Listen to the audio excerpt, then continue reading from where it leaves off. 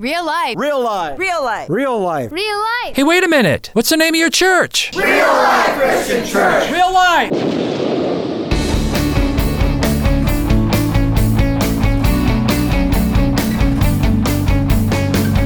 Get real with another edition of Think About It.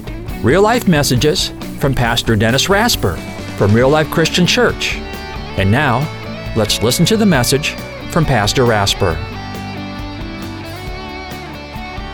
Today we want to look at the how-to of sharing our faith, and that's in John chapter 4. Our Lord's going to get very practical and show us how to reach out. John chapter 4, he's walking through Samaria, and maybe you know that Jews hated Samaritans and vice versa, except one Jew, Jesus, he didn't hate Samaritans, he loved them. And he came to a historical marker, and that's Jacob's well. Jacob, whose name God changed to Israel. Jacob, the great patriarch of the Jews. And so Jesus comes to that well. This well never ran dry. People came to it every day to draw water. Now it's interesting. Jesus Christ got there at noon. This was very deliberate. He didn't get there in the morning. He got there at noon. And when he got there, he sent his disciples away and said, "You guys go get us some food." So he wanted to be alone at that well because he knew who was coming. This lady was coming, and she was very socially unacceptable. Tell you, all the good women in the town, all the good folk in the town came draw water at about 6 in the morning at daybreak. But this lady came at the 6th hour, the Bible says. She came at noon because she was socially unacceptable because she'd been married and divorced 5 times and she was living with the guy. And the Lord knew that. So he says, I'm going to get there at noon. Now, what I'm trying to get across is this was very deliberate, this was very intentional, and as you reach out to people, step number 1 is it's got to be intentional. You've got to target specific people, and you've got to tell yourself these people are lost, and that means you have to judge them. And remember, one of Satan's big lies is, oh, you can't judge. Of course, you have to judge. And I've said this so many times, but I need to reiterate it. Don't look at their good life. I go to funerals, I stand by caskets with people, and they say, "Oh, Pastor, he or she was such a good man. I know they're in heaven." Folks, that's not evidence of a good life. A good life is not evidence of salvation because at some time or another, everybody leads a good life. You know that. Doesn't mean they're going to heaven. Everybody is nice at one time or another. Nice people who'd help you out, give you the shirt off their back, as we say, is no evidence whatsoever of salvation. You need to ask the right questions. Do they desire God? Do they desire His Word? Do they talk about what they discovered in the Word? Do they go to a Bible study where they're with other believers because they're hungry for God? Do they desire to worship Him and be with God's people? And you don't have to force them to go, man. They want to go. It's a big part of their life. Do they talk about answered prayer like we talked about answered prayer in all these testimonies? These are the marks of eternal life, and if they're not there, folks, you've got to understand, they're probably not saved. Now, no probably about it, they're not saved. Here's another thing. People will tell me, they'll tell me, "Oh, he or she believes in God." I hear this all the time. It's a broken record. "Oh, I know he or she believes in God." What's the big deal about believing in God? It's no big deal. That's very safe to believe in God. You can go to work all day and talk about God. Nobody's going to get on your case. Yeah, you may bore them, but nobody's going to get on your case because you're talking about God. But when you talk about Jesus, then there's an offense. Then people are going to get upset with you. So if people in your life talk about God and never about Christ, they're lost. Don't kid yourself. God's safe. Christ is not safe. But once you come to that conclusion, now you can do something about it, and here's what you do. You pray. That's number 1. You got to pray. You got to pray. Saw this interview on Christian TV last week with this guy called Stephen Hill who wrote a Christian book, and Stephen Hill was a drug addict. And he came home one day, he was looking awful, beaten, disheveled, horrible. He'd been shooting drugs, and so his mom looked one look at his blood purple arm. And she just turned her back and went upstairs. About an hour later, he went upstairs, and her door was open a crack. And he saw her on her knees. Her face was buried in her mattress, and she was sobbing in muffled screams. "God save my son. God save my son. God save my son." It was a long half-hour story, but to make this story bottom line, and the circumstances are so neat. About 3 weeks later, this man received Jesus Christ and his life was changed. Here's the deal, folks. You never, ever, ever stop praying for lost people. Never. You pray forever for your lost kids until God saves them. You pray for anybody who's lost until God saves them. It's got to start there. Anyway, reaching out is intentional. That's step 1. Number 2, you've got to build into people's lives. You don't beat them over the head with it. Once you determine they're not saved, You're going to pray for them. And you want to build into their lives. You've got to find common ground. In verse 7, Christ was at the well with the Samaritan woman. Now in verse 7, when a Samaritan woman came to draw water, Jesus said to her, "Will you give me to drink?" And his disciples had gone into town to buy food. And see what he's doing. They had something in common now. He's thirsty, she's thirsty. Will you give me some water? And so there's a commonality there. They both have water in common, and our Lord was going to build on that, see? Well, I do that, man. I reach out to a number of lost people. I've targeted a number of people I want to build into their lives, and ultimately I want to get to the point where I talk about my faith in my Savior, see? And I'll go out with these people. I'll meet them at work. I'll go wherever they go. I'm not always going to talk about the Lord. I mean, we'll laugh and we'll tell stories and get to know each other, and what you're doing is you're building into their lives, and you're earning the right. You are earning the right to tell them about the Lord Jesus Christ, because that's a very personal thing to most people. And you're saying, I'm your friend. Really what you're saying is, I'm your friend and I care about you. And then you build up to that point where you tell them the most important thing going on in your life. And I do that, and the most important thing going on in my life is my faith in my Christ. And I'll get to that point, but I'm not going to beat them over the head with it and tell them right away. You build into their lives. And if they don't seem interested, what you do is you don't cool the relationship and say, "No hope there, man. You're a loser, man. Think I'll go get somebody else." You keep building. You show them they're more than a statistic. You never, ever leave this impression that, "Hey, I led 23 people to Christ. You're number 24, and you ain't taking the bait, so I'm out of here, buddy. I'll go get somebody who wants to listen." That's not it. You just stick with those people. They're not a statistic. They are people. And you keep praying for these people, and you keep building into their lives. That's step 2. You find a common ground. Step 3, you make what you have to offer attractive. In John 4, verse 10, here's what Jesus answered here and said, listen how attractive he made what he had to offer. Man, he's holding out something really good. If you knew the gift of God and who it is that asks you for a drink, you would have asked him, and he would have given you living water. Woo! "Sir," the woman said, "you have nothing to draw water with. I mean, go get yourself a bucket. Get me some of this living water." You've got to make what you have to offer attractive. I said in a sermon a few weeks ago that compassion is attractive. When these people are hurting, they're vulnerable. And if you take time to listen to these people and go out of your way to help these people and show real concern for these people and give up what you want to do to help these people, man, they're going to notice that. That is a draw, and that is so unlike other people. Last week we talked about being positive in a very negative world. That is such a draw. They're down on life, man, and you're hopeful. You pick them up. You got to look for those moments, and that's when you share your testimony. So many tremendous testimonies. You've got one. I have one. You have. Do you know how grateful I am I had cancer? I am really grateful I had cancer, because I can relate to people who had cancer. I can relate to people who, they get this thought, man, what if I die? I went through all that stuff. And I never took chemo. I never had radiation.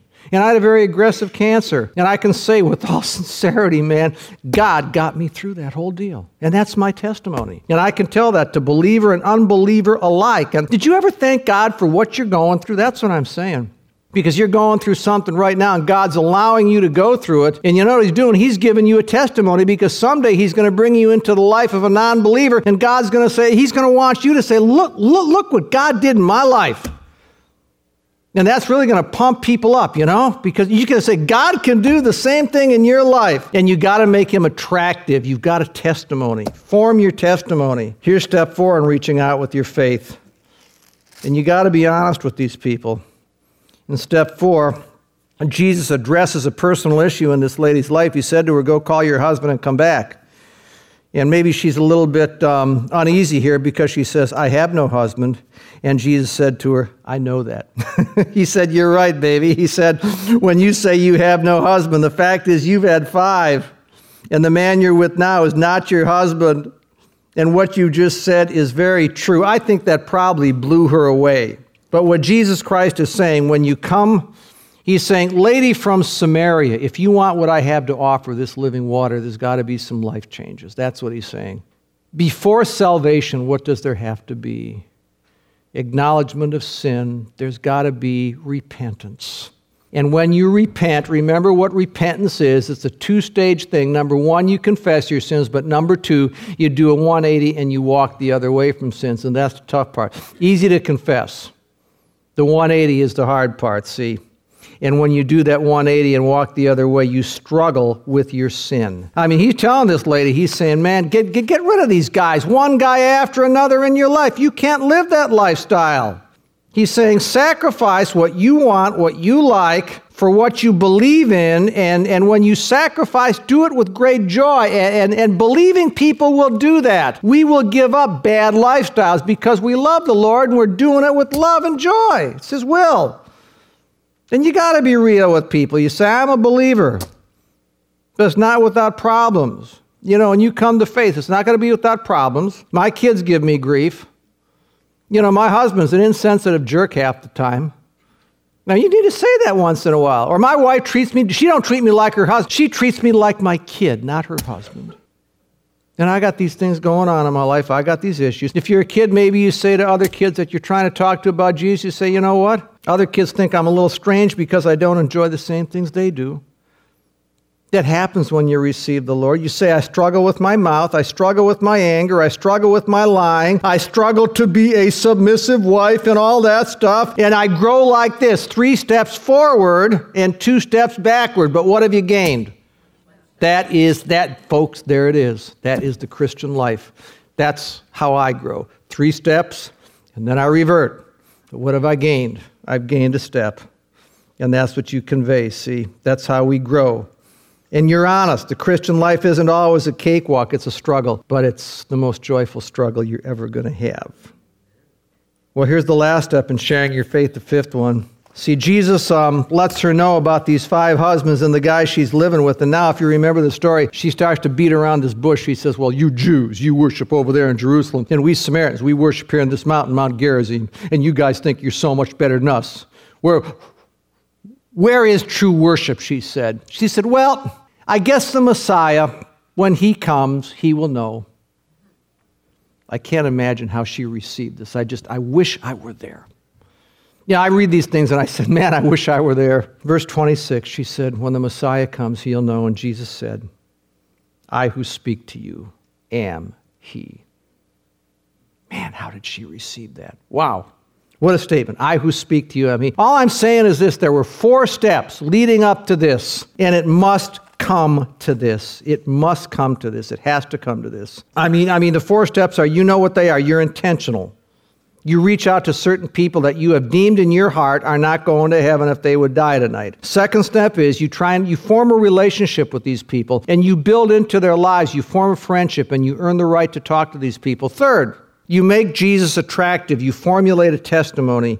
4th, you're honest. You've got to change some things in your life. It's not going to be a cakewalk, but it all comes down to number 5. It comes down to this. You've got to present Christ as Savior from sin and Lord. As the Savior who paid for their sins, and as the Lord who will indwell them and make them like Himself. You cannot have Jesus Christ only as Savior. You've got to have Him as Savior and Lord. But you must present Christ.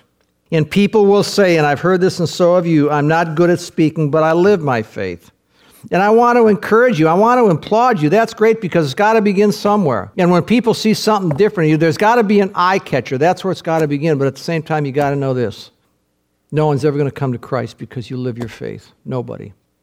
No one's ever going to cross the line from death to life because you live your faith at work, in your group, wherever it is. No one's ever going to come to faith just because you live your faith. Somewhere, the gospel must be presented. Someone's got to tell them about Christ. Someone's got to present the Word of God in the truth of the gospel. You're a sinner. You need Him. But man, He'll change your life like it's never, like you would never believe. You got to say that. You got to listen. People have to confront and deal with the issue of Jesus Christ. Either they spend eternity apart from Him because they're resting on their own goodness, or they spend eternity with Him because they're resting on the righteousness of Christ. I'm just thinking, how do I say this? How do I say this to people? That Christ is all in all.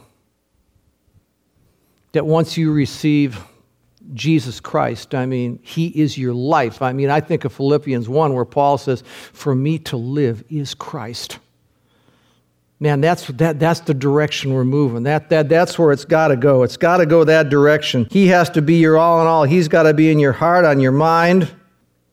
I just want to read you from God's Word what God did with His Son, Jesus Christ. You don't have to look at this because I got it right here. I just want to read to you how God exalted His Son, Ephesians 1, verse 20, which He exerted in Christ when He raised Him from the dead and seated Him at His right hand. So the Father raised Him from the dead, seated Him at His right hand in the heavenly realms, far above all rule and authority, far above all power and dominion, far above every title that can be given, not only in the present age, but also in the age to come. And God placed everything created under His feet and appointed Him to be head over everything for the church, that's you and me, which is His body, the fullness of Him who fills everything in every way. That's how the Father exalted the Son. He made Him head over all creation to fill His church. Who's His church? You and me.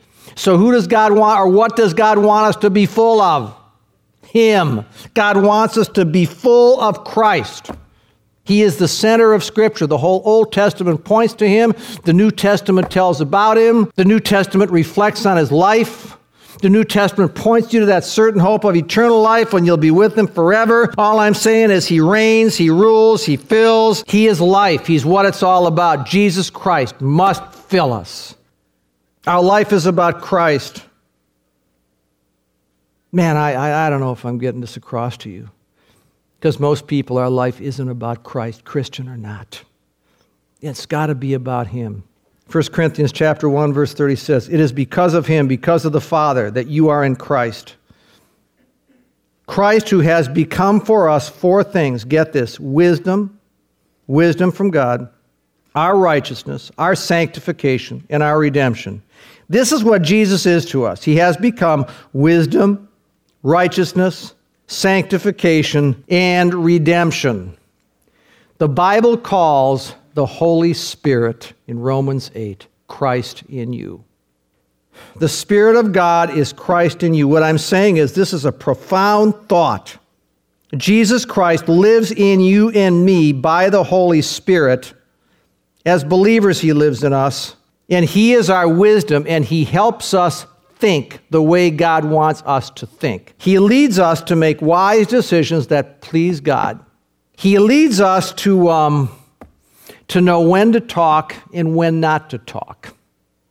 He leads us to see the world and everything going on in the world from a biblical perspective, and that's called a worldview. He gives you a biblical Christian worldview. He does that. When you begin to look at life from the point of view of God, that's Christ in you. He is your wisdom. It's Him who lives in you and makes you think God thoughts. It's Him who tells you not to react in anger, not to react like a kid and pout when you don't get your way, but face the issue and deal with it.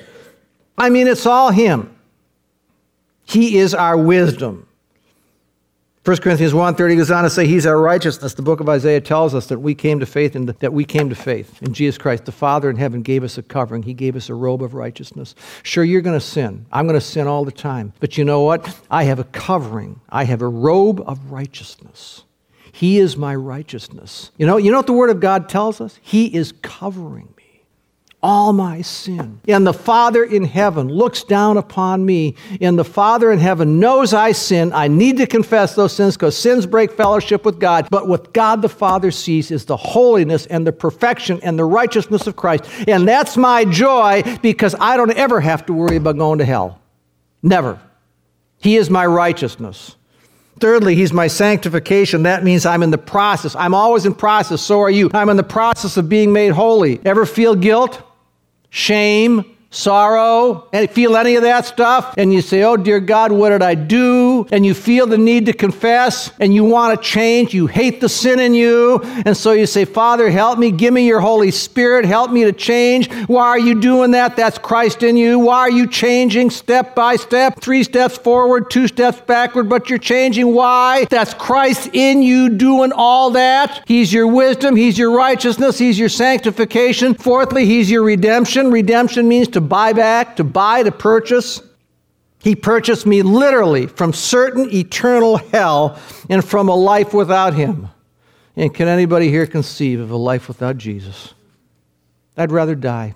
See, he's my all in all, and I hope this is coming through. That's the Christ you hold out to people.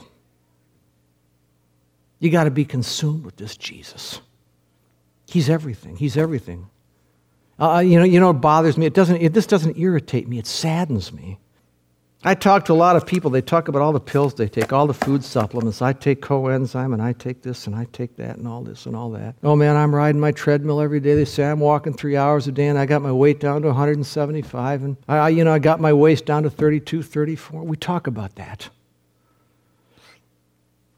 I don't ever hear Christian people talk among themselves about Christ, and he should consume you. I don't ever hear us talking about Christ, and that's sad. This is how he transforms you, and sometimes it's very subtle, very gradual. But this is the Jesus you're asking an unbeliever to accept. This is the Christ you're asking us to accept. I want to tell you, he will challenge you. He will always take you beyond yourself. He did that with the Samaritan woman. I was reading Matthew chapter 8. This is a good story. This is a good story because you got this scribe who comes to Jesus, Matthew 8, verse 20, and he says, Lord, I want to follow you wherever you go. So this guy, this scribe, he's like a Pharisee. He's all pumped up. He's having a change of heart and says, Lord, I want to follow you wherever you go. And Jesus said, foxes have holes, birds have nests, but the Son of Man doesn't have a place to lay his head. That guy left. And then all of a sudden, another disciple, this guy's a disciple, said to him, Lord, I want to follow you too, but first let me go and bury my father. And Jesus said to him, follow me and let the dead bury their own dead. Do you see what's going on here? Do you get the dynamics here? He said, Lord, I want to follow you too like that scribe, but first my dad's been aging, my dad's kind of sick. As soon as he dies, Lord, then I'll follow you. Now look what Jesus said. He said, you're the only guy in your family with any spiritual interest. The rest are spiritually dead. You got this little spark in you. You got this little fire going on in you, but you hang out with that family long enough, your fire is going to die. I mean, you hang out with those folks long enough, they'll quench it. You'll be just like them. And what you need to do is fan that flame. You need to feed that flame. You need to follow me and let your spiritually dead brothers and sisters bury your spiritually dead father. And you break with that group. You break with that group. And you got something going on inside you, man. You break with those people, those spiritually dead people. And you follow me. Something's happening inside you, man. Go after it. See, what did he do? He made this guy think about priorities and what's important in life. And what are you going to devote yourself to? That's what Jesus does. He takes you up that level. Folks, that's why we need to be consumed with Jesus. He challenges us. He calls us to live on a higher plane. He told this Samaritan woman, quit filling your tank with all those men. Fill your tank with me. I can make you better. Leave that way of life. He said to this guy in Matthew chapter 8, leave the spiritually dead and follow me and let the dead bury their dead. I can't apply this to your life. You need to do that, folks. But the Spirit of Christ in you will make you think, I need to break with this. That is Jesus Christ in you. I mean, this isn't what God wants me to be doing. These aren't the people God wants me to be with. God will change you. And when you answer that challenge and break those dependencies, it'll be tough, but the time will come when you say it is the best move I ever made in my life. So you need to ask yourself, what's God calling me out of? I mean, this is Jesus you're holding out to people. I mean, look at the level he takes you to. John 12:24, I tell you the truth, unless a kernel of wheat falls to the ground and dies, it remains only a single seed. But if it dies, it produces many seeds. You know what he's calling you to do? Die to self. Christ is calling you to death. He's calling you to die to self. And the Jesus in you will more and more and more take you out of yourself, beyond yourself, until your first thoughts are not me, but what's your need? The Lord will do that in you until your first thoughts, until your first thoughts become, this is an automatic first response in any situation in life. Well, your first thoughts are you and not me. And I want to tell you something, when you get to that point, I strive for this. I'm not there yet, man, but I'm moving that direction. When your first thoughts, your first automatic reaction, knee-jerk reaction, is you, not me. You have reached a level of spiritual maturity that's up there. And you have a treasure. Christ has done a work in you. He's doing oh man, don't you want that? Anybody here want that? Where your first reaction to them, not me? Man, he takes you beyond yourself. That's why you hold him out to lost people. He is the greatest gift. I pray that this whole series on the greatest gift has blessed you, ignited you to pray, to reach out to lost people. I pray that today you have seen exactly what you have, the treasure you have in Jesus Christ. Think About It is sponsored by Real Life Christian Church. Real Life Christian Church meets in Endeavor Middle School, 22505 26 Mile Road, just west of North Avenue in Ray, Michigan. Sunday service starts at 10 a.m.